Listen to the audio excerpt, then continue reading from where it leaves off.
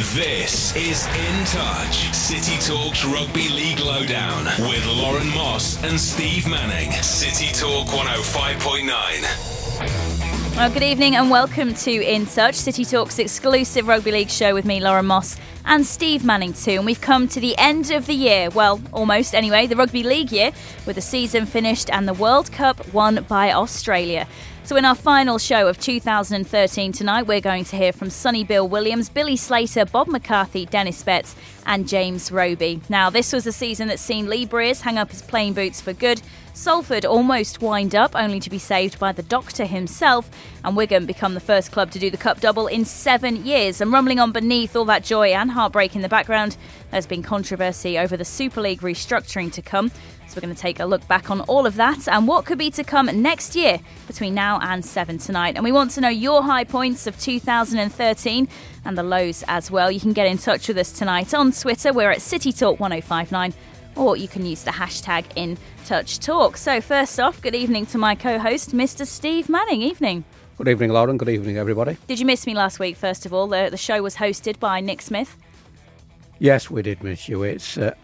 Nick's great. It was very good. He filled in really well, and his knowledge of rugby is absolutely superb. But it's not the same, is it? I mean, I think this is probably 44 weeks on the spin, and you get used to the same. Sorry, the same old face, the same boat race. I'll just get out of you get used to having the relationship and hitting off each other, so to speak, on a show, and so you were missed. But I just thought you had a good time, and you've refresh yourself for tonight's final countdown. I did. I went off to Malaga, actually, so I wasn't at the final game at Old Trafford. I caught up with it in a pub in España, though, which was handy. And it wasn't really the final we were all hoping for, really, was it? 34 points to 12. Australia beats to 2. Why do I keep saying 12? I said 12 3 times in the last hour. 34 points to 2, which is the biggest scoreline in a World Cup final. Not the competitive one we were hoping for, Steve, but still, it was watched by a record-breaking crowd of any international game. Yeah, I think you're right there. I think we all expected a similar performance of when England played New Zealand, but the bottom line is Australia did what they needed to do, and let's be quite honest, they were very, very good. And the early benchmark was on that first set of 6 when New Zealand lost the ball, I think, in their own 20 metres early on in the tackle count. And Australia were really good. And I think I called them robotic last week, and they are robotic. And, they do the good things well, they do the simple things as well, what they've got to do. But some of those tries that they scored in that World Cup final was superb. The Morris one, the invention of the chip over. Fortunately, he didn't get a bad injury, but they were very, very good. And when it's a different style of play, isn't it? They're in a league of their own. It's yes, you're right there. They do the simple things right, and it's all about obviously making sure you've got your defensive line right. If you've got that right, you're going to win. When you think about it, we scored 4 tries against them in that opening game. We had a 10-0 lead. After that game, they've not conceded a try. They skinnily gave away a couple of points, and you've got to give them credit where due. And it's the Australian way, and that's how they do it. And they're good at it. And anybody who tries catching them up, they're always going to be one step ahead. Well, let's hear from the winning side's captain now, Billy Slater, who's actually lucky to make the squad as he was struggling with injury. And I'll just give you a little heads up. It is very loud and a packed Old Trafford here. It's a great feeling, obviously, winning a game like this, being a part of a team like this. So, very, very humbling experience, actually. There's a core group of an age group which has come through, including yourself, with this Kangaroos team. They've been considered the best in the world. How important was it for you guys to go and win this World Cup? In other words, we're getting old, are we? There's a few of us that are 30 and beyond 30, so we're probably not going to get another chance. Although Cameron seems to think he's a good chance to get into the 2017, but realistically, I probably wouldn't be. But it's a great feeling to get one of these medals, and obviously the disappointment in 2008. New Zealand deserved to win it back then, and I thought we deserved to win it tonight. And how much was that in your mind in the build-up to this game? Did it feature at all in motivating you for the game? To be honest, my knee was giving me a lot more issues than what happened in 2008, so I was more focused on trying to get myself fit for the game. I made sure when I ran out to have a look around, there was a packed Old Trafford Stadium. I've been here to watch Manchester United to play, and it's a great venue, and I'm just great to be a part of this team on this special day. That's Billy Slater speaking at a jam-packed Old Trafford, having celebrations there. Turning to the losing side now, though. Man of the tournament, but not enough on the day itself. New Zealand's Sonny Bill Williams, heartbroken. He spoke to reporters in the tunnel after the game. I feel gutted for the brothers, and but full credit to Australia. They were just too good today, and So just about the experience, how much this has meant for you to play for the Kiwis and to be with these guys at this World Cup? Yeah, it's the thing that I missed, I felt it after a couple of weeks of being in camp. It's just like a family, a brotherhood. And, that's something that you can't really get when you're playing at club level. But yeah, very disappointed right now, bro. Just disappointed for the boys. Very disappointed at the outcome. Disappointed for the brothers, disappointed for the fans, obviously. But we tried our hardest. Australia were just full credit to them. They were just too good. In that last 20 minutes, I think we all just, myself probably the most, try to push a pass or try to come up with something that just wasn't meant to be in. Like I said, full credit to Australia because they deserved it. They played really well, but it's really heartbroken right now. So, Steve, what went wrong for New Zealand? Do you think they ran out of gas, or is that really doing Australia a disservice? I think it is, because Australia wanted it because, as it were, they were expected to win it when they had it in their own bidden 5 years ago, and Australia, as it were, snatched it thanks to a Billy Slater mistake. So they were all there. They said pre-game that there was no revenge and there was nothing on the back of their minds, but Cameron Smith straight afterwards said basically, yeah, we have, it's nice. We have been wanting it. We have been waiting belong, for it. That sort of thing. Yeah. And I did speak to somebody who said to me that at the international awards, where Sonny Bill Williams won the International Player of the Year, that perhaps the Australians might have been a little bit peeved because they were at that do when New Zealand did the impromptu haka. And it might have just got them riled up, doing it on fields a little bit different than doing it in something like that. Don't get me wrong, it's good theatre if you're at that event sort of thing. But I think basically they were better than them. They didn't do anything different from what they haven't been doing all the time. And when they got that ball, they did throw it about, but it's that Jonathan Thurston. He's a great player, and I think he's quoted in something. He's not that fast and he's not that quick, but it's what he's got in between his ears, and it's all that experience of having played together. He's had to wait his time. That quote was from Billy Slater, actually. Yeah. Was it? Oh, I thought I'd got it from. I thought I'd seen it from Andrew Johnson. Maybe. Unless they're in the. Maybe they're copying each other. Well, you never know. I think they're called plagiarism, but I'm not going to argue with probably what the best scrum half for the modern day era. But obviously, Jonathan Thurston's getting up there as such because he's been there, done it, read it, and he could well get the golden boot this weekend. So I think it's fantastic. But it was a great spectacle. It was a great finish to the tournament. But unfortunately, because everybody that was expecting, and possibly some of the neutrals who snapped up those tickets, was expecting a similar game to the game against England. Yeah, the New Zealand one. Well, nearly 500,000 people saw the games over the World Cup. Talking about us, what sort of legacy can we hope to build from that? We've had all these people coming over, tuning into sort of our stations with our reporters and our coverage. Is this going to build our sport? Are we going to get more people signing up to rugby league? When you look at how some of the grassroots funding has been cut in other certain nations, not England, there doesn't seem to be much hope for that. But popularity-wise, that's what we wanted. Do you think it's going to gain from that now? We keep the snowball going? I think I think there's a chance of it. I don't like the word legacy personally, because if it goes wrong, people start pointing fingers. I think what it has is, what they've got to buy into is all these the new supporters that they didn't have before, and on the databases they'll have them. And I think a lot of people will go to games, and it should be exciting times. Will it bring the players through? It should bring the players through, because where these nations have been based, have been doing a lot of work at the amateur clubs, and that's what it's all about. When you see like the superstars there, and it's been great. Everything they've done really, really, really well. And I know that the target they were going for was what at the time was thought a laughable stroke ambitious 500,000 spectators for the whole tournament. And to just be 50,000 short, I think it's a remarkable. Yeah, it was 450, wasn't it? They got in the end. To get that close to what was an ambitious target seen by a lot of people in the media, but fair play, they went for it and they were just short of it. And Sally Bolton and all the team have done a fantastic job. And I was a little bit sceptical, obviously, I was going to get from A to B, etc. But they've been very professional in everything, especially in accreditation and getting to games and car park spaces and where you go, etc., etc. The media side of things, the side that the fans don't always see. Yeah, they've worked well with everything, but what they've done, everyone who had a World Cup game, they took on board what they needed to do throughout the country where they played the games. And I think it's been a big boost. Hopefully, we'll get that recognised in relation to the gates this coming season. And I can't wait, really. I mean, it's mid-February 9th or something like that. I think the first game of the season. And then there's when one team play that game, and then the week after, it kicks off, sort of thing. And the World Clubs, February 22nd. So we haven't got long to wait, really, because, we're coming up now to just beginning of December.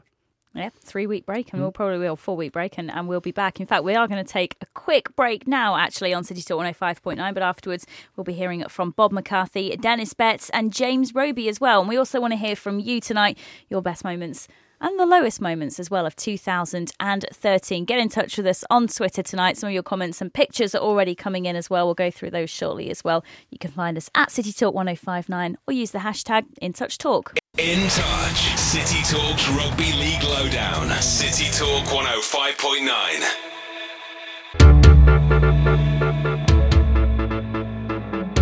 It is City Talk 105.9. It's In Touch, the Rugby League Hour. I'm Lauren Moss. Steve Manning joins me too. And before the break, we heard from Billy Slater and Sonny Bill Williams reflecting back on that World Cup victory of Australia's over New Zealand. And we started talking about what is it that England need to do. There's been some comments in the media this week that maybe we need to be bringing more of halfbacks through from young ages at school, getting the spine of the squad there now instead of having more like utility players, which we seem to be entering the era of at the minute. And Steve caught up with Bob McCarthy, former Australian great, current Test selector picking the Aussie squad, and he's been giving In Touch an insight about what he thinks England need. It greets me as an Englishman to say congratulations, but congratulations on regaining the World Cup.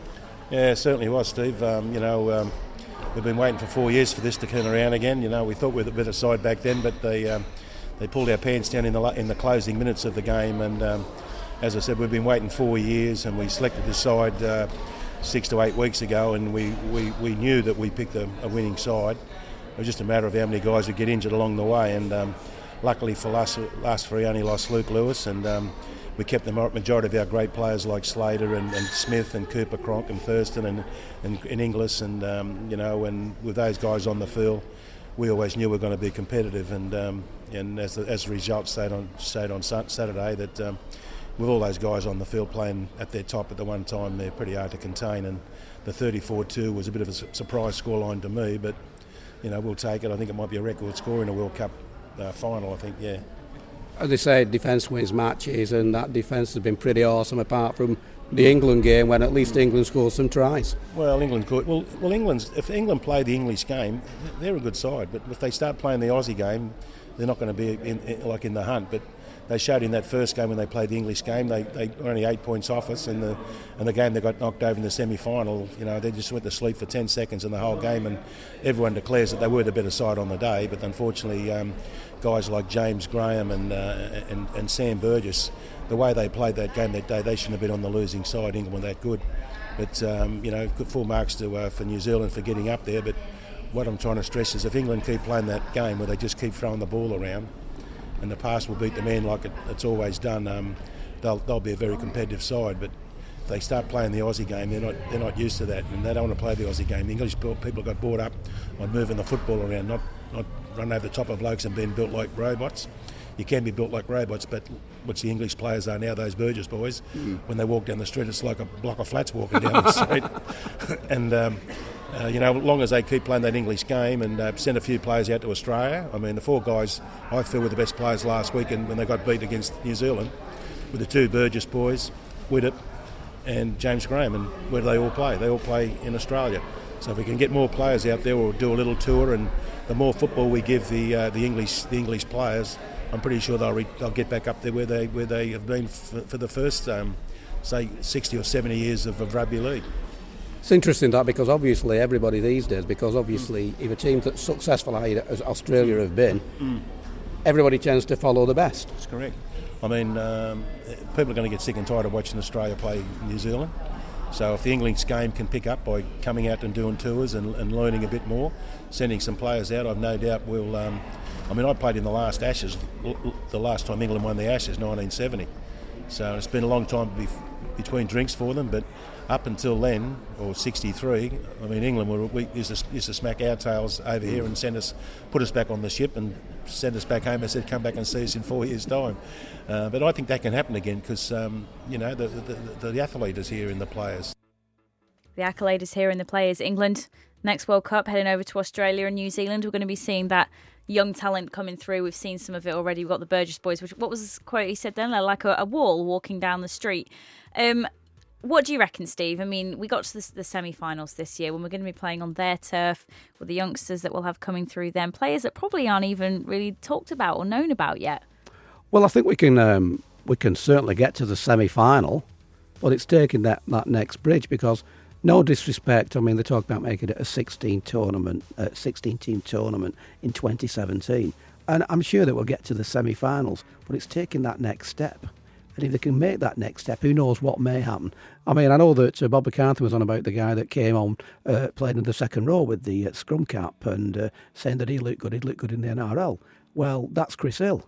Now, Chris Hill's made a phenomenal rise in the last 2 years when you think where he was. Where he was at Leigh, then he went to Warrington, now he's in the World Cup squad. So you've got a big rap from a guy who's been there, done it. He's saying, go and play in the NRL. I mean, he gave a big rap to Benny Westwood, but I think Benny will probably be staying over here. But what he's saying is that some of the players should go over there and we should have longer tours or things like that. But the more we play them, the better we'll get. As long...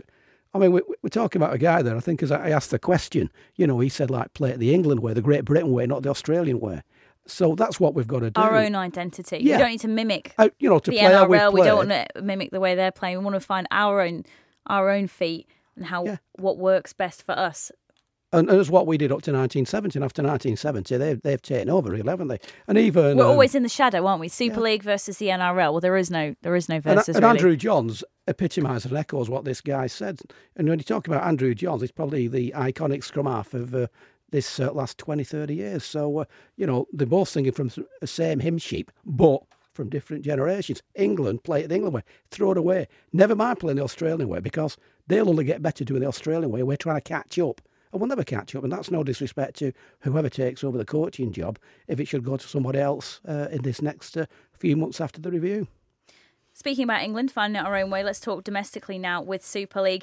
The high points of the season for you, Steve. I almost don't want to ask this question, to be honest. Well, I know you told me because I don't really have a whole lot. Well, I know that, but we'll not go down that line yet. Oh, look at your face. I'll not ridicule you. Basically, the domination of the Wigan Warriors from Academy up to open age. I know you mentioned that obviously Huddersfield Giants won we were talking before about that Wigan won everything, Steve was saying to me off air before. And I said, well, they didn't actually win the league leaders, did they? And he said to me, that doesn't mean anything. It's just a hubcap. It is just a hubcap. And so when they won that a couple of seasons ago... Well, like I say, it was the start. It was the start, wasn't it? Huddersfield Giants have now got to kick on, haven't they? Because everybody, they're the benchmark. Don't get me, they had a great season. Nobody expected them to do that, did they? And fair play to them, but they've got to kick on now. But if you talk about, if we're doing like the official line, to be champions, you've got to win the grand final. They won the grand final. They won the Challenge Cup. People might say, well, they didn't play anybody in the Challenge Cup. You can only play what's in front of you. But then they did that. And from the academy level, they finished minor premiers in that, i.e. similar to Huddersfield Giants, but then they went on and won the grand final. So they're doing a fantastic job. And the question is now, with the players that have left the club, what will happen next year? Because everybody was saying that the players that left 12 months ago, we're going to struggle. And they've shown that they haven't. Yeah, and they've got players coming through, and I think the buys that they've made, I think they're very good. Obviously, Matty Bowen's gone there, as it were, to help on for the for the fullback position. But the youngsters that have come through, if they fit and he gets them fit, I think they'll have a fantastic squad. Whether they'll be able to do what they did this season, I don't know, because the only way is down, isn't it, when you think about it? And I'm trying to put the British head on now, just hoping that they can do themselves justice when they go over to Australia in February and bring this World Club home. And it might just, as it were, the narrow-minded Australians, there's only one thing, the NRL, it might make them think, well, yeah, there's a little bit more. But it's going to be a terrific ask, because I've watched a lot of that NRL recently, and that Sydney City Roosters with the SBW did a class act. And mentioning Australia there, Warrington announced this week that they will be heading over there for a 3-week tour as well, like they did a couple of years ago as well. I was kind of scratching my head for my high points this season because Saints didn't make the semi-finals. They didn't make anything really in the Challenge Cup. Widnes didn't reach the playoffs.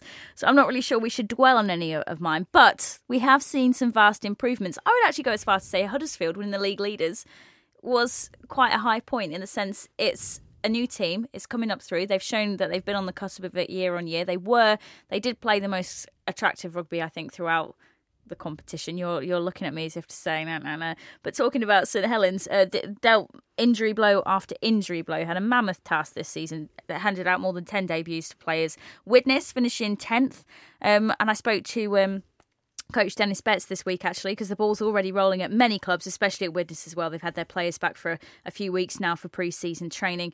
And last week, the Vikings announced the head coach has signed a 2-year extension to his contract. And I spoke to him earlier. Good evening, Dennis. You signed your new 2-year contract extension last week. Congratulations on that. Easy decision to make? Oh, very easy, yeah. Been talking with James over the last, obviously, second part of the year and looking at the future with the recruitment of players and just the way the team's moving and the way that the relationship that I have with James and also with a lot of players that to be part of really consolidating all the gains that this club's made over the last 2 years is something that was a no-brainer for me, really. And over the last 2 years, you've been there since, was it 2010, May time, when you're still down in the Championship as well? I mean, do you feel that you've really sort of been able to build the side up from what you saw in the Championship, getting the players that you want in, that you're now creating the squad that you're feeling more comfortable with, that's knitting together? Yeah, it was just about all this coaches speak and all that kind of stuff like that, but the processes that needed to be put in place took some time, and I was very fortunate that Steve O'Connor agreed. He bought into what I was trying to do. He bought into how I would do it. He could see the games when nobody else could. He could see the fact that everybody at the club was working really hard to get us in a strong position and a sure footing. And then obviously with James coming on the back of that, and then him also recognising how far the club had come and how far it had to go and how much everybody was working towards that we decided that we needed to extend and make it so that we could actually make this goal a reality. And what sort of goals are you hoping to achieve over the next couple of seasons? Already going up from the Championship to 10th spot, you're looking at Challenge Cup progression, getting into those playoff spots, which really you only just missed out on last season anyway. Yeah, it's everybody's got the same kind of agenda. It's not hard if you go across all the teams in the league. Everybody wants to be in the grand final. Everybody wants to be in the Challenge Cup final. Our internal objectives and the way that we're trying to set our own standards at the club, and those are the things that are really important to me at the moment. About the things that internally, about how the players are training, the processes that we go through week in, week out, the professionalism that they carry throughout the club and also into the local community, and then that process will lead to some real positive outcomes. The fact that we want to be playing in October in playoff rugby, and we want to also be in the last days of the Challenge Cup. So it's really easy to set goals because the goals are already in stone, which are the Challenge Cup finals and grand finals. But the processes and then the steps along the way are things that take a lot of thought and also a lot of putting together. And looking at Christmas, you've got the derby coming up with Warrington, not on Boxing Day this year, probably because it'll snow and had to get cancelled again, but maybe more chance if it goes ahead on the 29th. Obviously, an exciting clash and good to have the festive feeling for the fans. And I think putting on the 29th helps. It helps the community, it helps fans, it helps the players. It's on a weekend, so it falls in when we usually play anyway. It's not a midweek fixture. I know, but people still have to work over that period of time. So if we put it on a weekend, it's on a Sunday, and it just falls in that festive period. So hopefully we'll get a really good crowd that want to come out and support the team on a normal rugby league Sunday over the festive period. So I know the tradition is Boxing Day, but I think when you look across across the years now that slipping it out the weekend really helps a lot of people, because I think people still continue to work over the Christmas period. It's not the big holiday festive period that it once was, and putting on a Sunday now helps everybody be able to get to the game and enjoy rugby league on a weekend over the Christmas period. And speaking of the fixtures coming up as well, your one with Wigan has been postponed or is going to be rearranged because of the World Club Challenge. Some comments from James Rule this week about how you don't want the same thing to happen with Leeds, that you had Leeds last year and you're playing them twice in a matter of days, really. I mean, how concerned are you about that, and has the club been in touch with the RFL about that? We were pretty disappointed, actually, with the fact that we were again used as the team that given a bye that first weekend, and we did it last year. We got a good start, and we got really enjoyed the win down in London, and then we lost a little bit of momentum. We came close to St Helens when we came back and played at home at the Select Stadium. But we were a bit disappointed that we couldn't have got any momentum. But you can't control these things. The fixtures have been set. We're very fortunate because we've got a couple of games that month at home, so it helps in lots of ways by having a couple of home fixtures early on in the season. We can't really control this moment when we'll play Wigan again, depending on when they're playing in Challenge Cup rounds and certain things that go on later on in the year. So we'll have to cross that bridge when we get to it. With Christmas coming up and this being the last show on In Touch, what's on the agenda for the coming month and ahead to the start of the season in January, February?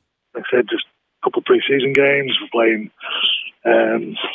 play the Crusaders 19th of January, then we'll go over to France and we'll play a pre-season game against the Catalan Dragons, and then we'll be ready to go.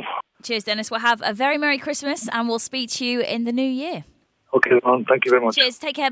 That's Widnes Vikings coach Dennis Betts. We're going to take another quick break now on City Talk 105.9, but afterwards we're going to chat about the situation at London Broncos with Ian Ramsdale, and we'll also hear from James Roby and talk the classic moments of In Touch 2013. In Touch on City Talk 105.9.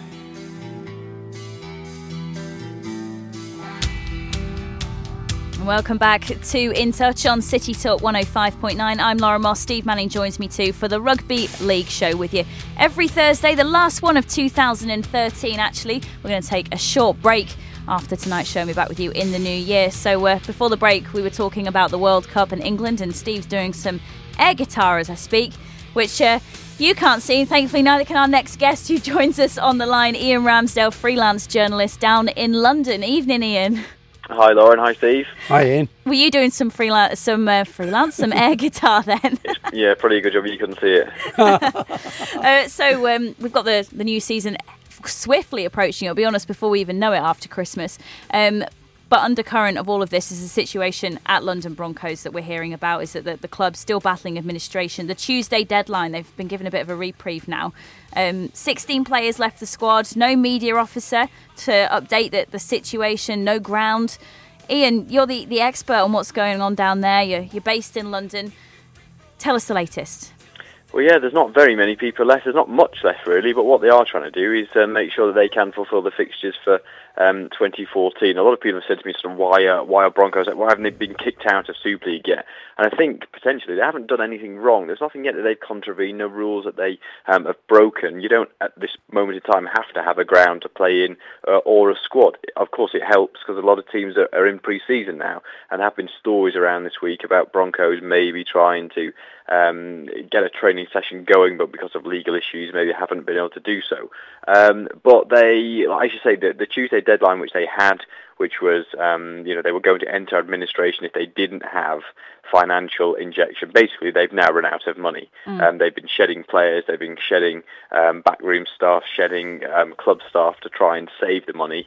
They ran out eventually. They had to file notice to go into administration, and they've had that extended because they managed to prove in court that they are nearing a solution to this problem. So you've got to think that hopefully good news isn't too far around the corner. So say they do secure a ground, and that would be fantastic. They can host games and they can go to games. What kind of team are they going to have with 16 players left? We're going to have scooped up a lot of those. I mean, what kind of team are they going to put out that's going to be going on the road? And what kind of competitive rugby do you feel we could be seeing? how competitive, it's a very interesting question, and to be fair, I wouldn't even like to guess at this stage, but I think what you can say is that they're not going to get, obviously, the first quality or the top pick players which they might have wanted to have signed up as early as possible because they weren't in a position to do so. So are they going to be as strong as they would have liked to have been or could have been? No. And if you compare that to recent seasons and where they've been, are they going to be competitive again next year? No, probably not. It's going to be very difficult for them. Yet I think you've got to presume that if they're in this situation and they are looking at nailing down something for next year, they would be silly if they weren't already thinking or talking to people about signing if they do manage to get it all sorted. So I would have thought that if they do get all this done and dusted, there will be people waiting in the wings that will be ready to sign contracts. As for who and what calibre of players they are, that I would only be guessing at. Well, there's, the old argument going on up here with the rugby league being along the M62 corridor from here over to Hull, having a Super League side down in London and then one at the south of France as well. How much of a demand is there with the south being so union and the other code loving really for rugby league? I mean, how much of a demand is there, the audiences and so on, do you think? Well, you'd probably say that at the moment, maybe the interest isn't as high as it has been in its 30-year history or so. And you could, it's an interesting debate. We could talk for an hour on why that might be. There is definitely potential in London, and that potential hasn't been realised. A lot of people say it is failing. I think if you look at the crowd, it certainly is, but there hasn't really been too much of a drive to get them in there. I'm not going to tell you that they're going to sell out a 10,000 capacity stadium within a couple of years. It's certainly not going to happen. But this is all a slow build. People say, well, it's been given 30-odd years already. Why isn't it done? Because it hasn't really been managed and run the way that it should have been. There's been no long-term strategy. It's always been the here and now. And in the same way that we look at the situation they're in at the moment, and they were in a very similar situation when they, eventually came out of that and moved in with Harlequins Rugby Union and a deal there 7 years ago. They are just providing a short-term solution. Nobody has really stepped in and said, right, this is where we're going to take the club, this is how we're going to move rugby league forward. So the interest is potentially there, but I don't think it's been realised. Just from me, Ian, do you think that, first of all, they will be in Super League come 2014? I know the fixtures are there. And secondly, do you think they'll survive? Because if they do go into administration, I think they'll probably be deducted 4 points even before they kick a ball in anger. I think that's why it's so important for them that they avoid administration, because they can't afford to initially, lose any points if they were to, to get something ready for 2014. But I think that the plans that they have are pretty much based on the fact that they don't go into administration. If they did go into administration, I think that possibly would be the end of the club in its current guise, and you've got to maybe question whether anything would be there in 2014. You might end up with a 13-team Super League. Do I think it would be Super League for them next year? Yes, I think. Well, yes, it is. If they get a deal sorted, they're in Super League next year, done. If they don't get a deal sorted, or they struggle, or somebody sets them a deadline which they then miss, I think it won't be Championship, it won't be Championship 1, they just won't be around next year. Right, Ian, well, thank you very much for speaking to us on In Touch tonight. We'll keep a close eye on the situation and catch up with you in the new year. Thank you. Cheers, take care. Right, let's turn our attention now to St Helens. James Roby signs a new 5-year contract extension, effectively going to be seeing out the rest of his career at Langtree Park. And I spoke to him earlier this week, or actually earlier today about it. We're joined on the line now on City Talk 105.9 by St Helens and England hooker James Roby. Big news this week, he signed a new 5-year contract with St Helens. Congratulations, James. How did all that come about? Well, cheers, thank you. Obviously, I had up until the end of next year on my current deal, and I've been in talks with the club early on in last season, really, just touching base and seeing what my feelings were and things like that. So obviously we've gone through contract negotiations and I'm made up to sign the deal now. And obviously, like you mentioned, 5 years, so a little bit of security, knowing that I'm tied up till just before I turn 33. Which effectively will mean that the rest of your career likely to be seen out at St Helens. Is that a big decision to make with staying at the one club? Were you tempted by anything else? Australia, Parramatta, they were rumoured to be coming in for you as well. Yeah, well, there was a bit of interest from elsewhere, but I think deep down I always knew I was going to stay at St Helens. And like I say, St Helens lad. I've signed there straight from school, and I've been there my whole career. And I'm happy in the town. I'm settled. I've got young children, a wife, and we're all settled where we are, and we have a good life, and all our family are around us, and obviously weighed up different options and maybe going to Australia or things like that. But ultimately, in the end, the best decision for us was to stay where we are. And it's probably a real vote of confidence as well that you take it that you're staying in Super League when you've seen so many top class players like yourselves leaving to go over to the NRL that just this last season alone as well. So you're confident that Super League is going to be able to mount that strong challenge and increase relations with Australia and maybe get up on that international stage after what we've seen from the World Cup. Yeah, definitely. I think, like you mentioned with the World Cup, we obviously were very close to getting to the final, and we was unlucky really not to get there. I think we did enough to win the game, but obviously we're improving as a national side, and that's what we need on the ball, and we need us to be challenging the likes of Australia and New Zealand, who are automatically regarded as the favourites. So hopefully we've done a bit in this World Cup to close that gap and maybe change people's opinions and make it more of a free horse race than a two-horse race. But obviously re-signing is staying in Super League. I'm more than sure that the league will continue and go from strength to strength. Really, it's the game obviously struggles in terms of the media coverage that it gets and commercial wise compared to other sports. And you mentioned the NRL in Australia, and they get so much revenue from the TV deals and corporate deals and things like that. And there's obviously a lot more money in the pot over there. But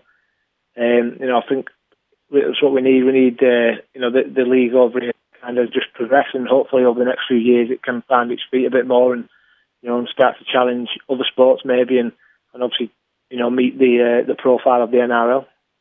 You mentioned before about being unlucky in that semi-final against New Zealand. To the spectator, it didn't seem like you were unlucky. It was all like you were robbed at that last minute, to be fair. I mean, I think, how do you go about getting over a defeat like that? Because it just seemed like a sure thing. You deserved to win.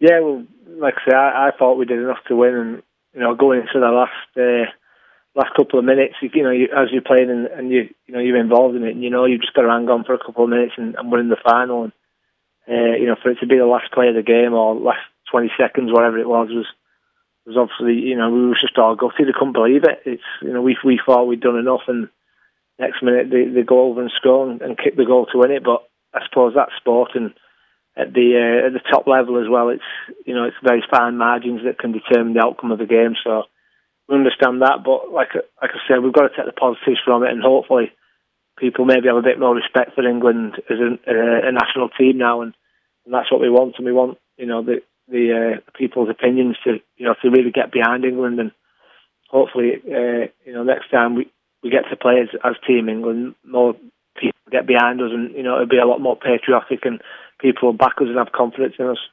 Where do you think the priority of sort of getting the little things right and the clicking together for the national side will be over the next coming years and the internationals that we'll see before the next World Cup in New Zealand or Australia? There's been talks this week about the half-back pairing, that we need to push more talent through at a younger age to be building up the spine of the squad. I mean, where do you see the priority needing to go to, do you think? Well, I think the priority is just, obviously the system, if you like, that they've put in place over the past couple of years with the ETS, and we have all these regular meetups at Loughborough and training camps and things like that.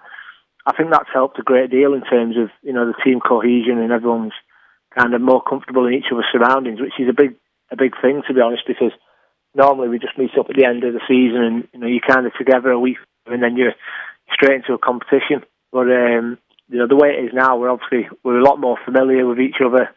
We kind of meet up regularly every couple of months, and obviously we're playing against each other week in, week out. So I do think that's done a great lot of good for the game and for the sector. There's obviously a lot of stuff that goes on behind the scenes in terms of sports science and different staff which are specialists in their areas that are obviously helping the team to prepare as best we can. And hopefully, if we can just keep producing these homegrown talents and obviously looking after them and they come through and they've got a good rugby brain on them and a good personality, and that genuinely all rugby lads.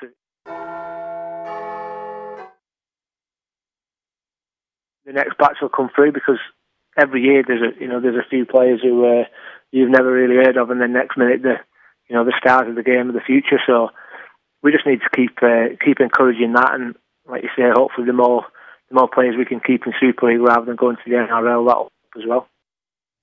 Oh, that's James Roby speaking to me earlier there after signing his new 5-year deal at St Helens. And interestingly enough, there's going to be a great testimonial match for James at the end of January against Wigan Warriors, yes, Steve. I know. So we'll make sure we have a show before that, won't we? I think we should, yes. I knew about that. So that's official now, is it? It is. It's official. Yes. End of January. And it's going to be the Wigan Warriors' first team, because I've been It's going to be Wigan's first defeat.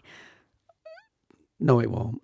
I just want to say thanks to Lauren. She's been in touch on Twitter tonight. We asked the high and the low points of 2013, and she sent in a picture of the Australia team lifting the World Cup trophy at Old Trafford. My high point of 2013 was going to the Rugby League World Cup, she says. So thanks very much for that. We'll go through a few more of your comments as well on the In Touch Extra podcast, which we're going to go and record now because we've run out of time. And I do have a few classic moments of Steve that I want to play out as well. So that will be available to listen to online on the City Talk In Such podcast. That's at citytalk.fm. You can download it from iTunes tomorrow as well. Steve, what can we say? Just thanks for a good year. I think it's been fantastic, and I'm looking forward to next year. I hope everybody has a Merry Christmas and Happy New Year, when we'll be bigger, better and brighter. Ho, ho, ho. Merry Christmas. Ho, ho, ho, ho. Good night. This is In Touch, City Talk's Rugby League Lowdown with Lauren Moss and Steve Manning. City Talk 105.9.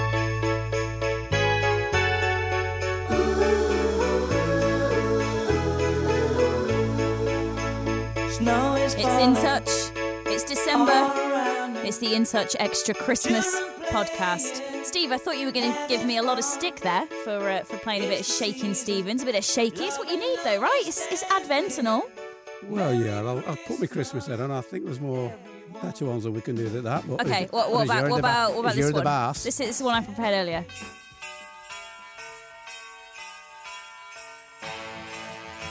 This is Home Alone. Oh, yeah, I enjoyed that film, yeah. Anyway, we did, of course, for a change, run out of time on the show on City Talk 105.9. It was the last show of 2013. Every Thursday between 6 and 7 it goes out. We're going to take a short break now for the festive period, but we'll be back in January. We were talking about the best moments of 2013. And Steve, you did reminisce briefly on air about that moment where you saw Wigan lift the Challenge Cup trophy, and again at the grand final at Old Trafford. Hair standing up at the back of your neck? Well, they were eventually, especially the second game at half-time. The hairs weren't standing up at all, because Wigan were getting well and truly battered until they got that try just before half-time. And I thought, here we go again, shades of when they got battered by the Bradford Bulls. But ever the negative. But good conquered evil, as it always do when you're following the cherry and white. And it was an emphatic win in the end. And the worrying thing in relation to that was the implosion of the Warrington Wolves, because they just looked tired in that second half, especially after that opening try. But yeah, that was my highlight, one of my highlights. I think the other highlight was doing probably the last interview that Sam Tompkins will do on our shows after the defeat against New Zealand in that World Cup game that you thought that we were robbed from. I do think we were robbed. Steve had a problem with my phrase. I don't have a problem. To James Roby, where there were some Christmas bells playing out there. Big Ben, it was New Year's Eve suddenly all of a sudden. He was chiming in very well, wasn't he? I do really think that New Zealand were robbed. England were robbed by New Zealand in that semi-final. I think England had it in the bag. I was a dead cert we were going to get through. It was a perfect advert of what rugby league should be like. A bit like when Saints lost at last gasp to Leeds. So I'd throw that in there. Yeah, so, but they lost. Personal opinion. We've been asking you your reaction of what you think were the best moments of 2013 on Twitter tonight at City Talk 105.9. Mark says, watching SBW crash over the line and missing that try. That's a sensational dropout. Well, he certainly didn't show his credentials on that little moment, but the build-up to the try was the no try was absolutely super. And I don't think anybody who was in the ground could believe that. And rather surreal theatre. Claire's also been in touch. She says the prayer that the players took part in, like the Fijian players before the game, really made the hair stand up on the back of her neck. That's on Twitter tonight. Yeah, I think she's right. At the beginning and at the end, and when they joined in as an impromptu choir, and I saw that earlier on when they had the Festival of World Cups during the summer, and all the Fijian teams that played in the various competitions. They've all got that brilliant voice sort of thing, and it was moving. And the fact, when you think about it, you've been knocking 7 colours out of each other for 80 minutes of what's at stake, and then, they can all bond together. And no disrespect, I think that is the difference between our game and our sport than any other sport that's played on the planet. And for me, it's been the whole occasion of the World Cup. I mean, I'm a bit of a traditionalist anyway. I love the Good Friday derbies. When you watch when you go to see, I don't know, Saints play at Wigan, and you see the flag even in the Wigan end, and as a Saints fan, I like that occasion and the moment of it. And at the World Cup, you love seeing that ancient and loyal flag going around all the ground? I love it. I think it's fantastic. No, but I mean the occasion of it, and having so many people all together, and then still having your banter and your friends at the end of it. And I think in the World Cup as well, just the whole. Are we occasion, friends after the game? We're not friends, but at the some of the sites at Wigan again actually this season, when I saw England versus France.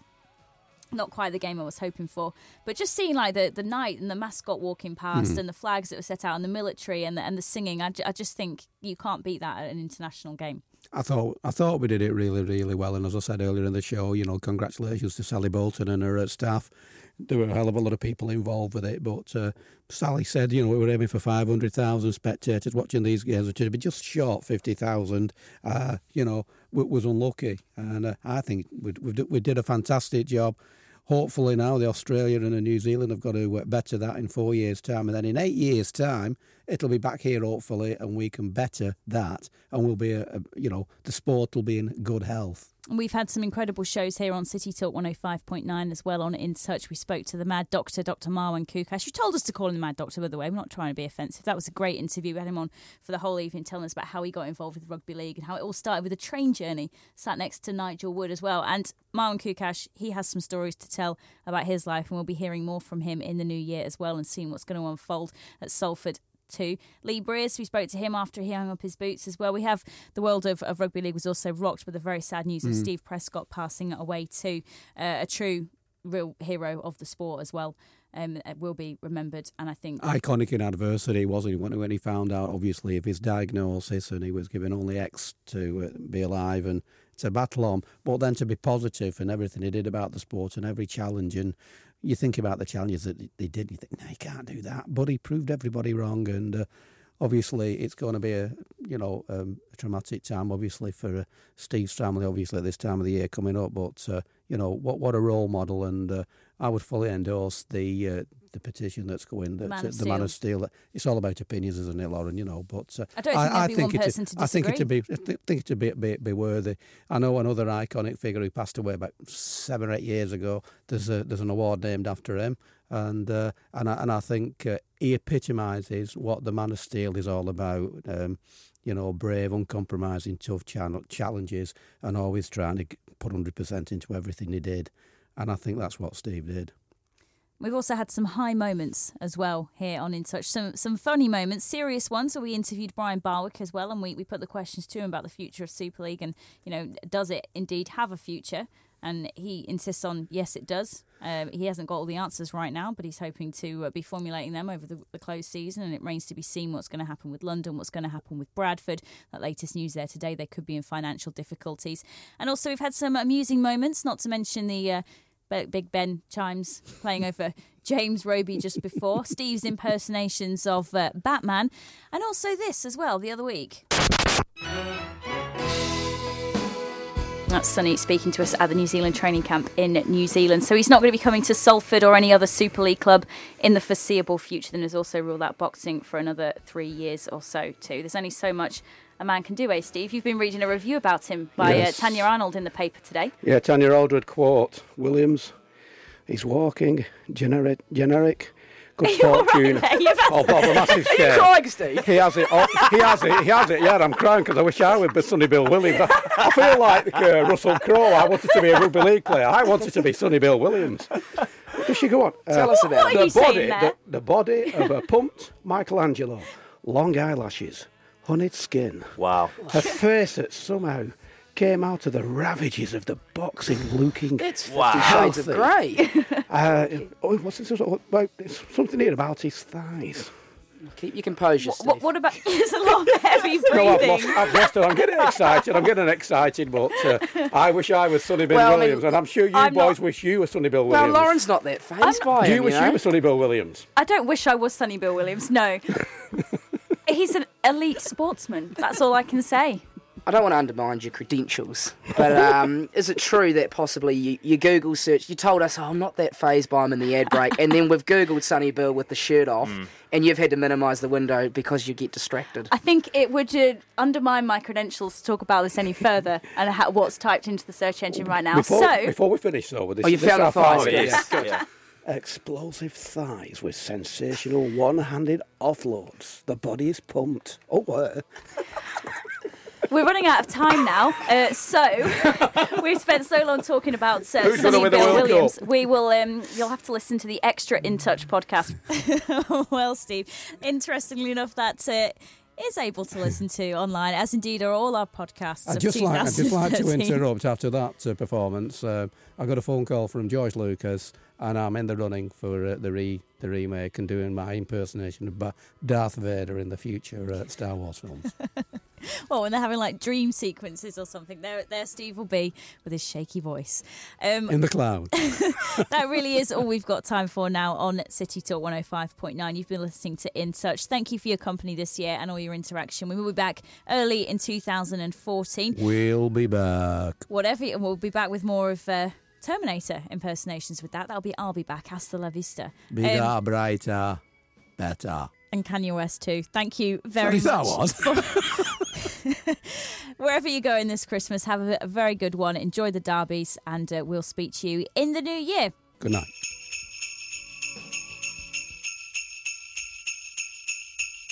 This is In Touch, City Talk's Rugby League Lowdown with Lauren Moss and Steve Manning. City Talk 105.9.